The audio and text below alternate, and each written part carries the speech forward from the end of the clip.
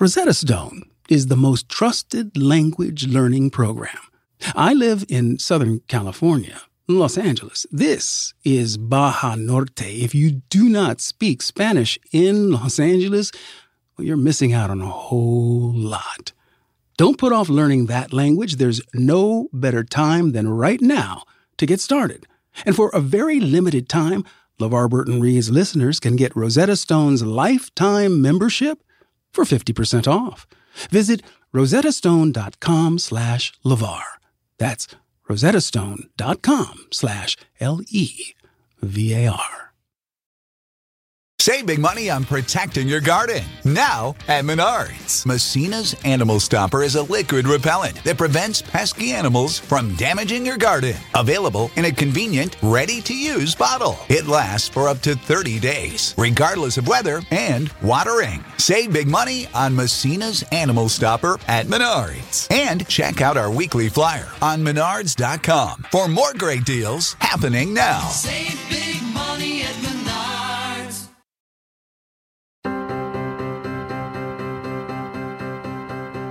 Hi, I'm LeVar Burton, and this is LeVar Burton Reads. I'll handpick a different piece of short fiction and read it to you each episode. The only thing these stories have in common? I love them, and I hope you will too.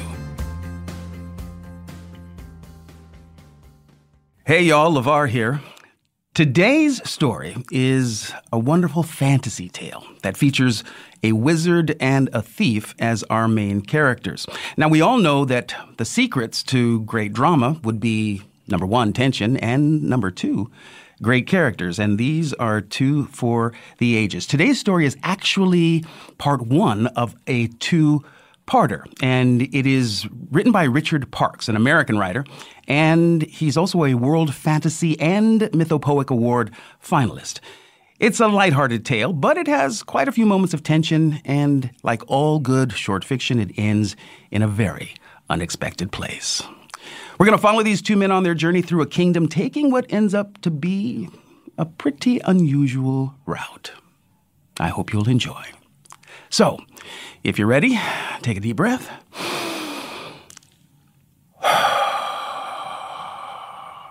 Yeah, that was nice.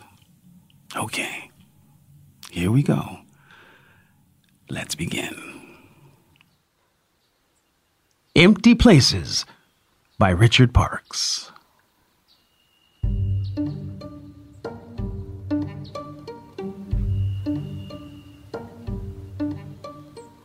Jane of Laxus was widely acknowledged a thief and a rogue, but no one had ever accused him of incompetence.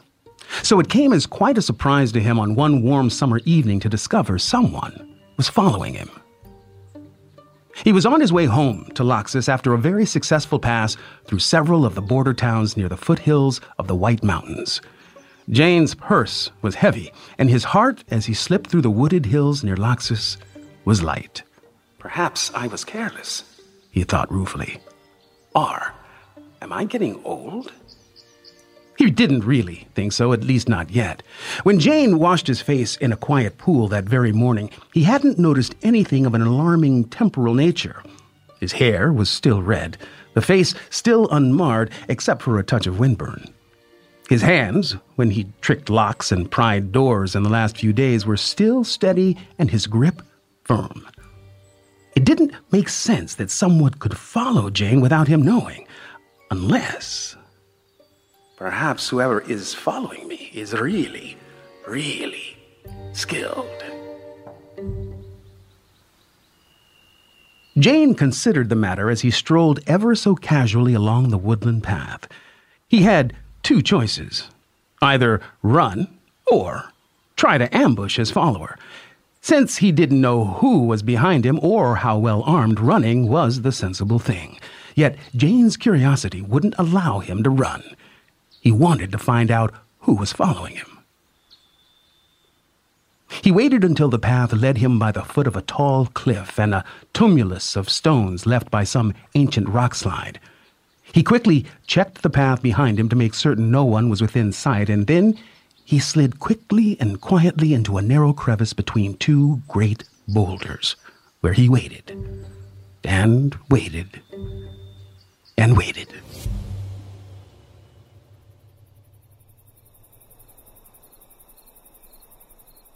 The last of the sunlight faded into darkness, and it was out of that darkness that a voice finally reached Jane within his crevice.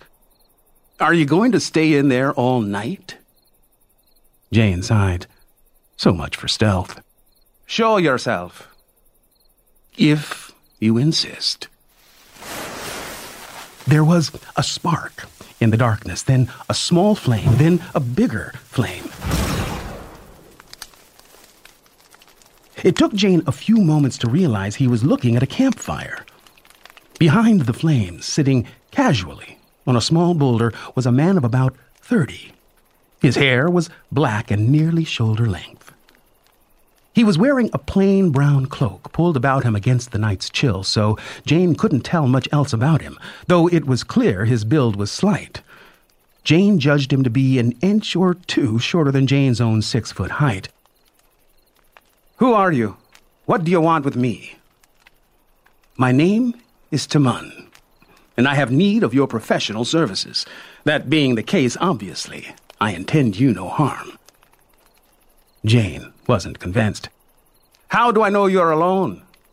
Timon smiled. "Obviously, you don't know. I could be surrounded by archers waiting for you to appear or some other such rot, but do you really think the bounty on your head is so great for me to go to all that trouble? I'm alone, Jane of Laxus. Either believe me or don't, but the alternative is for you to stay in there and starve.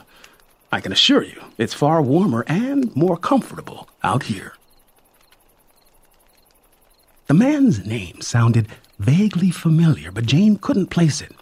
He peered cautiously out of the rocks, but no arrows twanged out the night. There was no sound at all except for a faint crackle from the campfire and the small sounds of frogs and insects that Jane would normally expect at this time of night. "Your name is somewhat familiar. Do I know you?" "I doubt it, but you may have heard of me. I'm usually known as Timon the Black."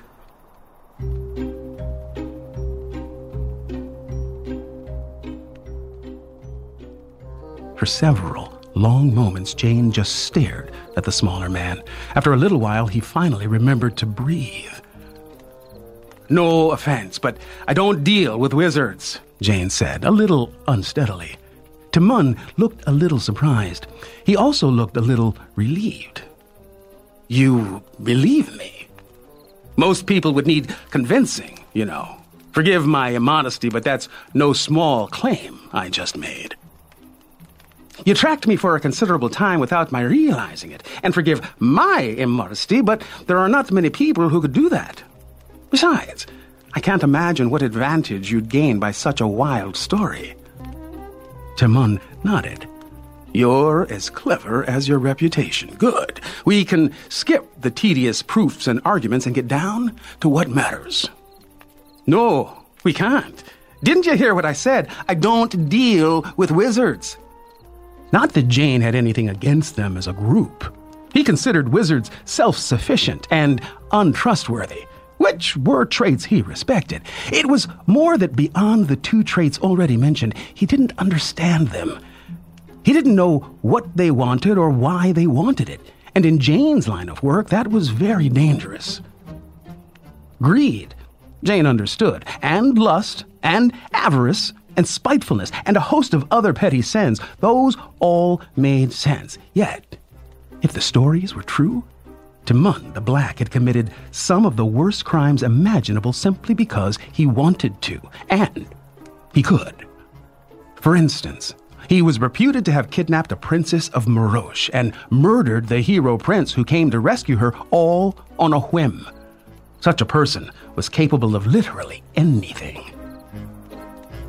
"You can decide after we've spoken, but refusing to listen is not an option," Timon said, then added, "Well, not a good one, anyway." Jane put his hands on his hips. "Timon, I know your reputation, as I trust you know mine. How do you plan..." Timon didn't even wait until he'd finished speaking. Thinking back on it, Jane still wasn't exactly sure what had happened. All he knew was that there was a blur of motion that might or might not have been Timon's right hand. The next moment, a small ash tree not 10 feet away from Jane burst into flame and exploded with a sound like thunder. Jane found himself on the ground, his ears ringing. It took him a few moments to be certain he was still alive. He got up, slowly. He would have run if he thought for a moment that would have worked.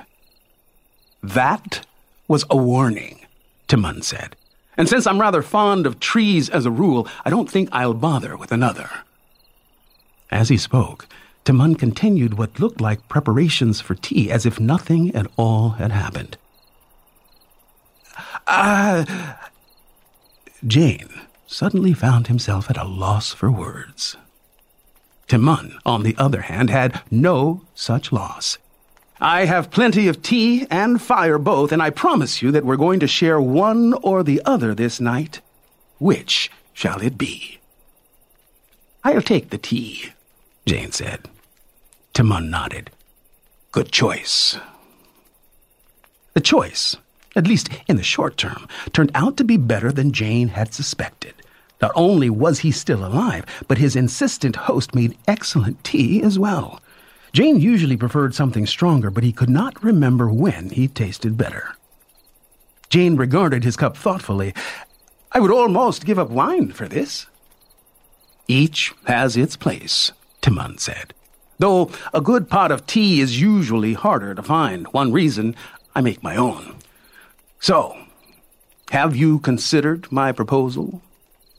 Jane nodded. "Yes, and all I can say is that it is a very puzzling one." He eyed the package Timon had produced. It wasn't much to look at, little more than a small bundle wrapped in plain cloth, about the size of both of Jane's open hands put side to side. Then again, it wasn't the package that puzzled him, although of course he was curious about it. Rather, it was what Timon wanted done with it. "You want me to sneak into the king's fortress at Wellandia and leave this package in the nursery?" "That is correct. If you wish, you may steal some item from the palace as proof of your exploit, so your reputation is enhanced at the same time. We both win. So, will you do it?" "We haven't discussed terms." "Quite right," Timon conceded. "I could just threaten you, but I found that a reward and a club get better results than a club alone." He named a figure.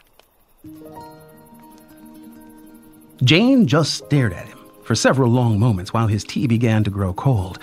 Timon, for his part, drank the rest of his with apparent satisfaction and poured another cup. "You're joking," Jane said finally. "Then why aren't you laughing?" Timon asked. "I tell very good jokes when the mood hits me. At the moment, the mood does not." "But I could live like a king on that much gold." "One of the poorer ones," Timon said. "And not for long. Most likely you'll find a way to gamble it all away, or otherwise squander it." Jane raised an eyebrow. "Oh, and what makes you think I would be so foolish with my money?" Timon smiled. "Because your history suggests that you don't really care about the gold, Jane. It's the challenge and the reputation that goes with successful exploits of thievery that inspire you. You feel you have not gained the reputation you deserve for all your efforts. If there's more to you than that, it's not commonly known." Jane was going to argue the point until it occurred to him that Timon might have said nothing less than the plain truth. The truth always made Jane uncomfortable. It wasn't quite so flexible as a good lie. "Even so, why offer so much? If what you say is true, I would accept your challenge for much less. Because I do not wish to offer much less. My reasons are my own." "Is there an enchantment on the gift? Will it harm the child?" Timon shrugged. "Does that matter?" "I'm a thief, not an assassin. Besides, if you do mean to harm the little prince, I might not wish my part in the matter to be known. Gold and reputation together might not be sufficient shield against the king's revenge. Timon nodded. Point taken. Be at ease. My intention is not to harm the child. If it was, I'd have no qualms about saying so, and persuading you to act against your instincts. Do you doubt this? Even so, if I agree to perform this task, how do I know you'll keep your word? Because, at least on this one point, you needn't depend on my word. Timon reached into his pack and pulled out a heavy leather bag. This he extended and dropped within Jane's reach. Payment strictly in advance. Count it, if you want. Frowning, Jane untied the bag. He reached far enough down among the gold coins to satisfy himself that even if the rest of the bag from his fingertips to the bottom held nothing but lead discs, he would still be rich enough to buy a small town and everyone in it. He bit one coin just for show, but he already knew the gold was real. You must think I'm a fool, he said. I was withholding judgment, Timon said. Why do you say so? Because what's to stop you from blasting me like that poor tree after I do this task for you? Not a blessed thing, Timon said affably. Likewise, there's nothing to stop me from doing the same if you refuse, or accept and then try to escape from your obligations. Now, which two of those three eventualities do you consider most likely to annoy me? Jane sighed. Are there any conditions to this enterprise you haven't told me about? Just one, Timon said. I'll be accompanying you to the fortress. Once your task is complete, or you're killed in the attempt, we go our separate ways once we're safely out of Willandia. I work alone, Jane said, which was true, usually, but he mostly just didn't relish the idea of Timon being anywhere near him. The man was pleasant enough company, but Jane thought that perhaps that fire trick might be harder to accomplish at greater distance. The magician shook his head. Not to impugn your considerable skills, but you'll never get into the fortress without my help. Consider this protecting my investment. Again, Jane considered his options and again came to the inevitable conclusion that he didn't have any. Very well, but just so you know, I don't trust you. Timon just smiled. Then you're not a fool. Good. That will help.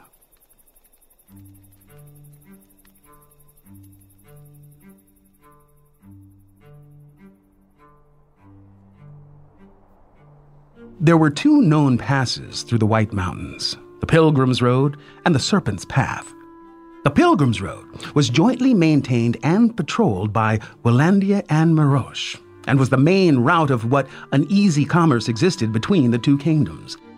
The Serpent's Path was little more than a mountain trail. It had watchtowers and a beacon system on each end in the event that any armed groups attempted to use it to catch either kingdom unaware, but was otherwise left alone. Jane wasn't terribly surprised when this was the route they took to Willandia.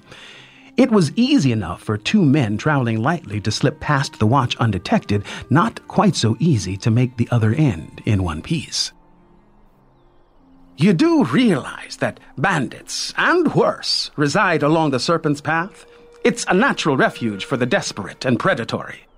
Yes, Timon said. The Pilgrim's Road is much easier and safer, but people tend to want to know your business when you take that way. Don't worry, Jane. We won't have any trouble. Jane wasn't convinced of that until the second day after they slipped past the southern watchtower. A large group of very unpleasant-looking men appeared on a ridge overlooking the pass. Timon merely acknowledged them with a wave of his hand, and they just as quickly vanished. Almost, Jane thought hastily. Just what is Timon the Black's arrangement with those men? A simple one. They don't interfere with my business, and I don't rip the flesh from their bones. You'd be surprised at how reasonable men can be when the alternative is explained to them. Jane thought about it. It worked with me, and that's a fact. Please don't misunderstand me. The destruction of that tree was intimidating, but that was one tree. Could you really kill all of them? Are you that powerful? Timon just shrugged. You, of all people, should understand the value of reputation, Jane. Mine is such that they believe that I can and would. Therefore, I don't have to. That's not exactly an answer, Jane said. Since this particular answer would require proof, I hope for your sake you never receive one.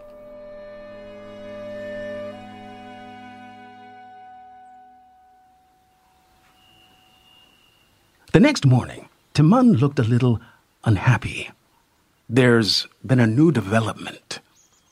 Jane, who hadn't quite managed to find a spot of ground without something hard and unyielding under it, wasn't in the best of moods himself. What is it? The Queen of Willandia will be in residence at the palace during our incursion. She was expected to accompany her husband on a state visit to Maroche, but apparently there was some disagreement between them. Since the way to the nursery is through her private chambers, this may complicate matters. Jane shrugged. It would be better if she were not there, true, but I've ransacked entire rooms without waking the occupants. Wait a moment. How do you know this? Because I'm a magician, Timon said, and finding the hidden is what we do. After a breakfast of hard bread and cheese, they were soon on their way again. It was a long time before either of them spoke again, and it was Jane who broke the silence. You know what I think?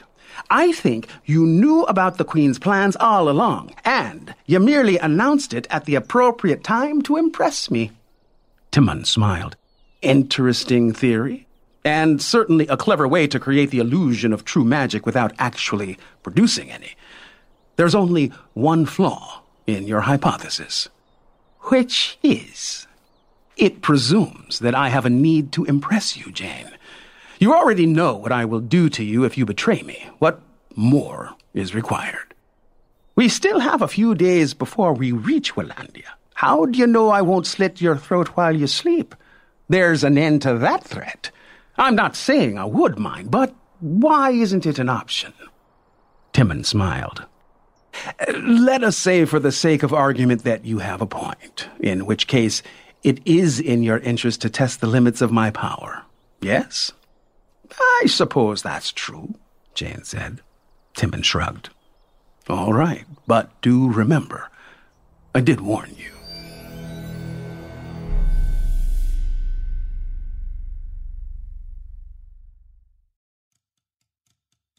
The next generation of influential Black voices can be found on NPR's new collection, Black Stories, Black Truths. Black Stories, Black Truths is a celebration of Blackness from NPR.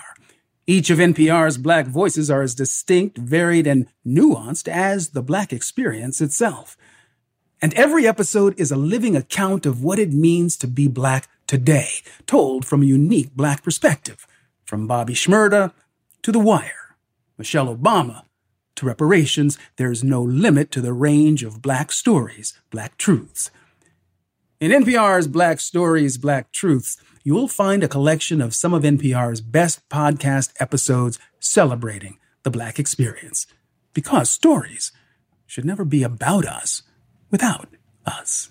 Listen now to Black Stories, Black Truths from NPR, wherever you get podcasts. Finding the music you love shouldn't be hard. That's why Pandora makes it easy to explore all your favorites and discover new artists and genres you'll love.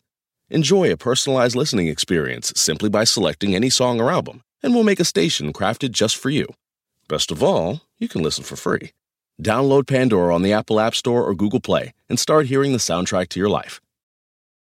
If a friend asks how you're doing, and you say, I'm okay. When the truth is, I don't want my problems to burden anyone. Or you say, hang it in there. Because if I ask for help, they'll just think I'm weak. then this is your sign to call, text, or chat 988 for free, confidential support. Anytime. You don't have to hide how you feel. Whether you're a morning person or a bedtime procrastinator, everyone deserves a mattress that works for their style. And you'll find the best mattress for you at Ashley. The new Temper-Adapt collection at Ashley brings you one-of-a-kind body-conforming technology, making every sleep tailored to be your best. The collection also features cool-to-the-touch covers and motion absorption to help minimize sleep disruptions from partners, pets, or kids. Shop the all-new Temper-Adapt collection at Ashley, in-store or online at ashley.com. Ashley, for the love of home. Despite Timon's ominous implication, nothing unusual happened for the rest of that day. Jane and Timon made good time along the Serpent's Path, despite the fact that they were traveling mostly uphill. The way was clear, the weather was mild, and the bandits, if any, were keeping well out of sight. They reached the highest point on their route by evening and made camp once more. From their vantage point, they could see the plains of Wallandia in the distance and the backbone of the White Mountains stretching out to either side. The air was thin and cool. Both Timon and Jane kept close to the fire. It wasn't much of a fire. Dead wood was rather scarce in the higher levels of the pass, but it lasted long enough to heat a quick supper, and now its dying coals provided at least some warmth. So, it was with considerable reluctance that Jane crawled out of his blankets, crossed the pass, and clambered up a slight rise on the left side of the trail. It wasn't until the campfire was out of sight that it occurred to him that he didn't have the faintest notion why he had done so. He looked out in a distance seemingly composed of equal parts shadowed earth and brilliantly shining stars. What am I doing here? I called you, Jane. Timon was standing right next to him. Jane jumped backwards 3 paces and landed in a crouch, his dagger ready. What do you mean, called me? What trick is this? Just that, Timon said. I called you out of your sleep, but left your body where it was. I didn't need that part. Jane crept back to the edge of the ridge and looked down toward the camp. It was still there, as was he himself. Jane saw the still form wrapped in blankets, knew it for his own. What have you done to me? Nothing. Yet. Am I dreaming? In a way. But ask yourself, Jane, if I'm privy to your dreams, how are you going to keep anything hidden from me? You have no choice here, Jane, other than to do what I require. Timon continued to look out toward Wallandia, or up at the stars. Jane couldn't quite tell which. After a moment or two, Timon spoke again, but he wasn't talking about missions or proof or anything of the sort. I love places like this, Jane. We'll be gone in a moment or two, and it will be as it was. Wallandia goes to war in a generation, or doesn't. Mirosh becomes one kingdom with Borosur, or doesn't. Large events to us, but to these mountains, nothing. That's what I love about the empty places of the world. Places with few people and little to see save earth, sky, mountains, and cold, cold stars. They help me keep matters in perspective. Jane didn't say anything for a moment, since he didn't have any idea what Timon was talking about. He kept his attention on what, as he saw it, was the matter at hand. If I'm dreaming, how do I know that any of this is real? Your presence, what I'm seeing now, all could be the workings of my fevered mind. Oh, you're a stubborn one, Jane. Jane met Timon's gaze evenly. I'm a hard man, wizard. I have to be. You were generous with your gold, but you could take that away from me. I can't trust you, as I said. How can there be any certainty of any kind between us? Timon nodded. A fair question, which I presume would be answered if I demonstrate that you're not going to take me by surprise. That is the case, I'm afraid. My precautions are such that I know your intent before you do. Jane sniffed a danger like a deer in a meadow, but couldn't think of anything to say that was as remotely plausible as the truth. A demonstration would help, Jane admitted, though one that leaves me both alive and functioning would be in both our interests. I'll take that into consideration, Timon said. So, what will you do? Summon lightning? Raise a demon from the bowels of the earth? You believe that you're dreaming, Timon said. So if I were to do any of those things, you either would not remember or would quite rightly explain the marvel as part of your dream, where such wonders are common. No, I must arrange something more solid. Look to the east. What do you see? Jane glanced in that direction. A faint glow. Dawn is coming. Almost here, Timon said. You'll awake in a little while, and you're not going to remember any of this at first. You're going to run 30 paces farther along the trail and then stop and look to the right. Only then will you remember, and you will recall everything we've said tonight. Jane frowned. That's it? Just be grateful that it's enough.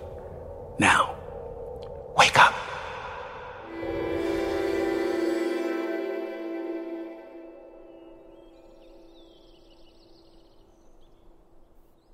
Jane awoke by the cold ashes of the campfire. Timon was nowhere to be seen. Jane pulled his blankets off and sat up. He looked around carefully, but there was still no sign of the magician. Jane assumed Timon had sought privacy to relieve himself and very briefly considered doing the same before the implication of Timon's absence sank in. Now's my chance. Jane rolled up his bedding as quickly as he could, picked up his heavy pack, started down the trail. He had gone exactly 30 paces when he skidded to a stop before he even realized he was doing so.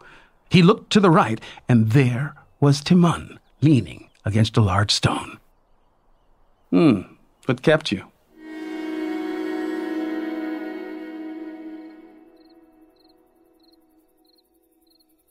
They slipped past the Wellandian watchtower on the 4th day. That proved very easy. The rough stone wall blocking the north end of the pass was to prevent a large force from crossing quickly and give the watchmen time to light their beacons and give warning. It did little to prevent 2 very stealthy men from climbing over under cover of darkness. As he reached the top of the wall, Jane could see the 2 watchmen huddled by a small brazier near the parapet of their tower. I wonder what they're being punished for, Jane said aloud, though he kept his voice too low to carry. Timon, who Jane had come to grudgingly understand was even more nimble than himself, was waiting for him on top of the wall. Punished? What makes you think so? Out here? Isolated for months at a time with nothing to do but stare into nothing? I'd go mad. I have it on good authority that men volunteer for this duty. I would think that someone of your background would appreciate the lure of solitude. Jane shook his head. I appreciate being unencumbered. It's not the same thing as being alone. Quite right, Timon said. And yet, to some, this sort of duty is ideal. Everyone searches for what they need, Jane. You, me, those men in the tower. It's no surprise that we're not all after the same thing. They climbed down carefully. Timon led Jane to what looked like an animal path through the underbrush. He was able to walk upright and still stay concealed from the watchmen. They were well away from both the wall and the tower before Jane spoke again. So, what is it you're looking for, Timon? The magician frowned. Why do you want to know? Jane shrugged. Just curious. We have both miles and time to kill. I'll answer that question, Timon said, if you will do the same. Jane grunted. I thought you had me sorted out already. You played me like a drum at our first meeting. Timon dismissed that. I understand your immediate motivations well enough to explain why you do what you do. The excitement of a challenge, the thirst for reputation, simple enough on the surface. But is that really all there is to you, Jane? A thief hungry for reputation? Jane shrugged. Isn't that enough? That's not for me to answer, Jane. I'll answer my own question instead. What I want is to make a difference. I must say, you don't seem particular as to what sort of difference, seeing as how your list of crimes is far longer and certainly more lethal than mine. I steal, but that's all. Someone raised an eyebrow. A moral harangue from a thief. Jane sighed. Just because I cross the line now and then doesn't mean I don't know a line exists. I never steal from those who can't afford the loss, and I've never killed anyone except in self-defense, even when good sense suggested that slitting a throat was in my best interests. I am quite moral, Timon, in my own way. Interesting notion. Perhaps we should test that sometime. Well now, this is definitely a challenge, Jane said. What was euphemistically referred to as the Willandian Summer Palace was actually a fortified castle set on a mountain ridge so high and sheer that it looked like a wall constructed by some long-vanished giant. A section of the ridge had collapsed in a past age, and the castle had been built near the edge, so the fortress was guarded on 3 sides by sheer 100-foot cliffs.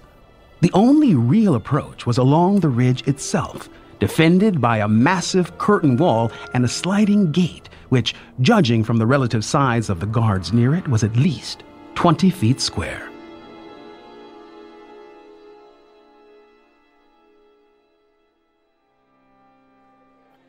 Timon and Jane sat at a rough table at an inn in Kandun, a bustling village at the foot of the mountain, near an unshuttered window that gave them a good look at the castle. Fortunately, or more likely, planned ahead by Timon, it was the second of 2 annual horse fairs held there on the border of the plains where the hardy Willandian duns, much prized in the south and elsewhere, were traded. No one took much notice of the 2 men, as the town was normally filled with travelers during the fair. Pity there are no rooms available, Timon said. Would have been nice not to sleep on the ground for a change. I don't consider a bed more than likely stuffed with fleas much of an improvement, Jane said. Worse, someone else's fleas.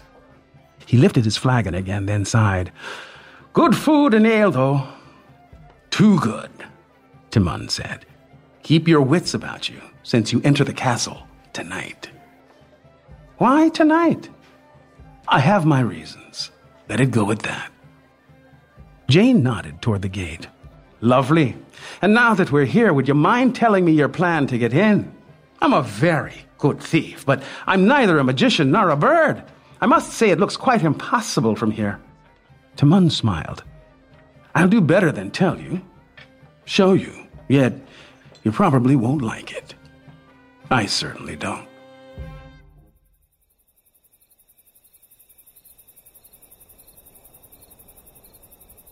That evening they slipped out of Kandun and made their way toward the base of the cliffs.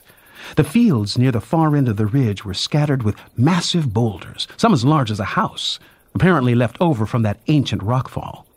At times, Jane felt as if he was walking through a forest of fat stone trees, but at least they gave good cover, even though they didn't yet dare light the lantern Timon had brought. The base of the cliff itself was a jumble of broken stones, scrubby pines, and bramble that made progress both slow and painful. Though Jane was a little mollified to note that Timon, even though he apparently knew the way, wasn't doing much better. You're right, Jane said, after plucking a dead bramble cane from the back of his hand and pausing to lick the blood. I don't like this. Then you're really not going to like when the going turns nasty, Timon said, pulling a thorn from his thumb. But at least we'll be out of this brush soon. Turn to the left when you reach that rock that looks like a cowpat. Jane did as he was told and found, if not exactly a path, a lessening of the undergrowth.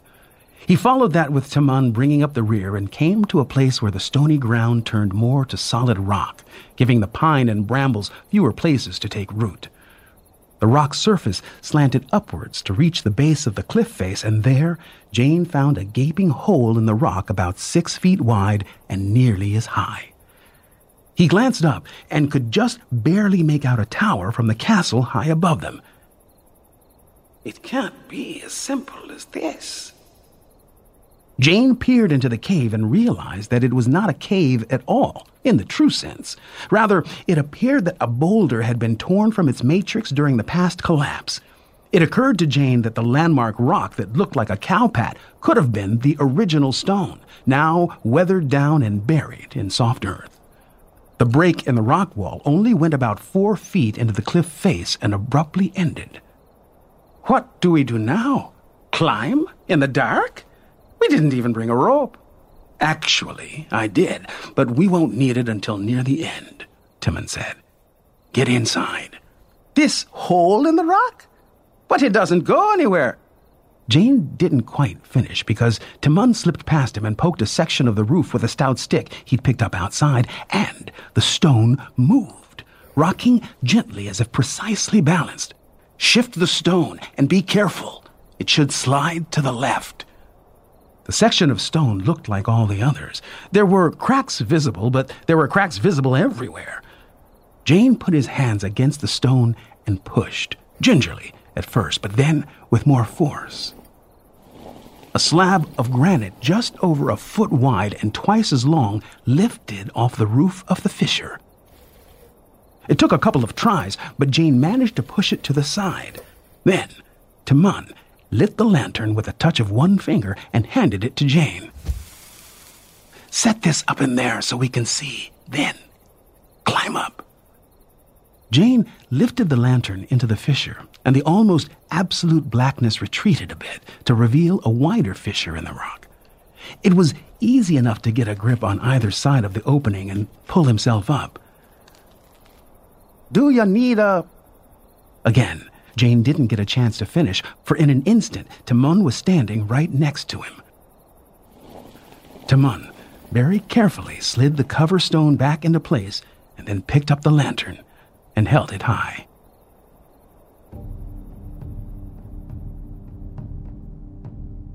They stood on a shelf of bare rock about 6 feet across, just a little wider than the cave below.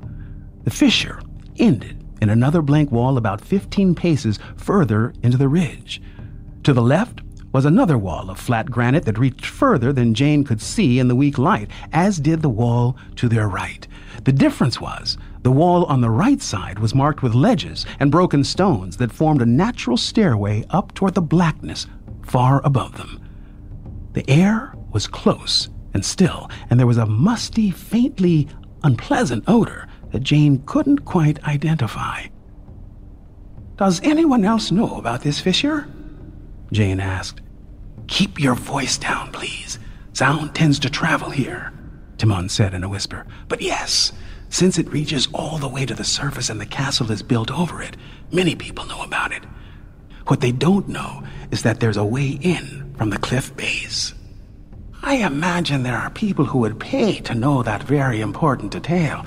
Say, the king of Willandia, or Morosh, or Borosur, for that matter." "No doubt," Timon said affably. "I'm making an implication," Jane said, keeping his voice just about the level of a whisper. "I know," Timon said, "the implication being that it might not be in my interest that this information be shared, and so it would therefore be more in my interest that you do not live to tell anyone, including any of the aforementioned majesties. Or did I misunderstand you?" Jane looked at Timon. "No, I think you pretty much nailed that board to the floor." The magician sighed. "Jane, by your reasoning, it's in my interest that you disappear after this task, but since you're carrying a large measure of my gold, we've already established that.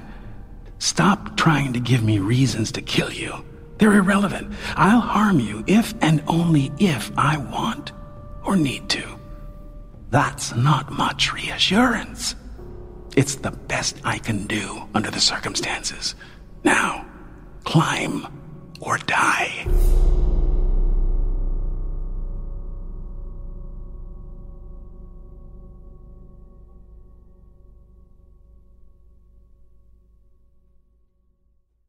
I started reading fantasy a couple of years ago.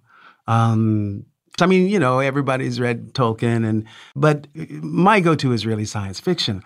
But when I really began to settle into the fantasy genre, I was just blown away at some of the writers that I encountered and some of the wonderful storytelling that existed there. And I chose Empty Places because for me, it's really representative of the genre.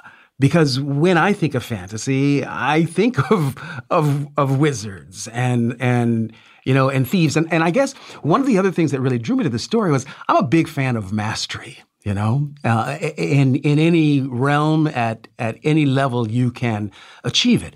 And in this story, we've got two absolute masters of their crafts pitted against one another. A master wizard and a master thief. And I loved the dynamic of these two personalities on this great and grand adventure together, sort of matching wits and talents, toe-to-toe, every step along the way. Is there something that you feel like you really have mastery over right now? Oh, boy. Mastery, no. But at this age, I feel like I'm a pretty good storyteller. It's something that I love to do. It's something that I know I don't suck at. I hesitate to call myself a master at it, but I'm a pretty good journeyman. So that was part 1 of Empty Places by Richard Parkes. I'm certainly looking forward to part 2. I hope you are as well. If you thought having to slip through fissures in a giant rock sounded perilous, well, there is a reason why Timon described this part of the journey as when the going gets nasty. You'll see what I mean next episode. And Jane is going to learn quite a bit more about himself and about Timon's real intentions by the end of the story. I'm certainly looking forward to sharing with you. I hope you are as well.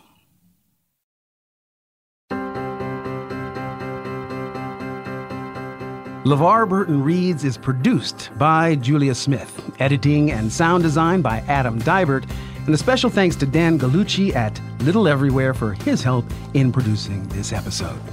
And a very special thanks to Mr. Richard Parkes for today's story. You can find other titles by Richard at richard-parkes.com and, of course, on Audible. And please, if you love the show and want to help other people find it, give us a rating or review us on Apple Podcasts. We'll be back next week with part 2 of this wonderful story. And if you can't wait that long, listen to the next episode right now on Stitcher Premium. To find out more, visit stitcherpremium.com/LeVar. LeVar Burton Reads is a production of Stitcher. Our executive producers are Chris Bannon and Ginny Radelet. We also want to give a big thanks to Matt Gorley. I'm LeVar Burton. You can find me on Twitter at LeVarBurton.com and LeVar.Burton on Instagram. I'll see you next time, but you don't have to take my word for it.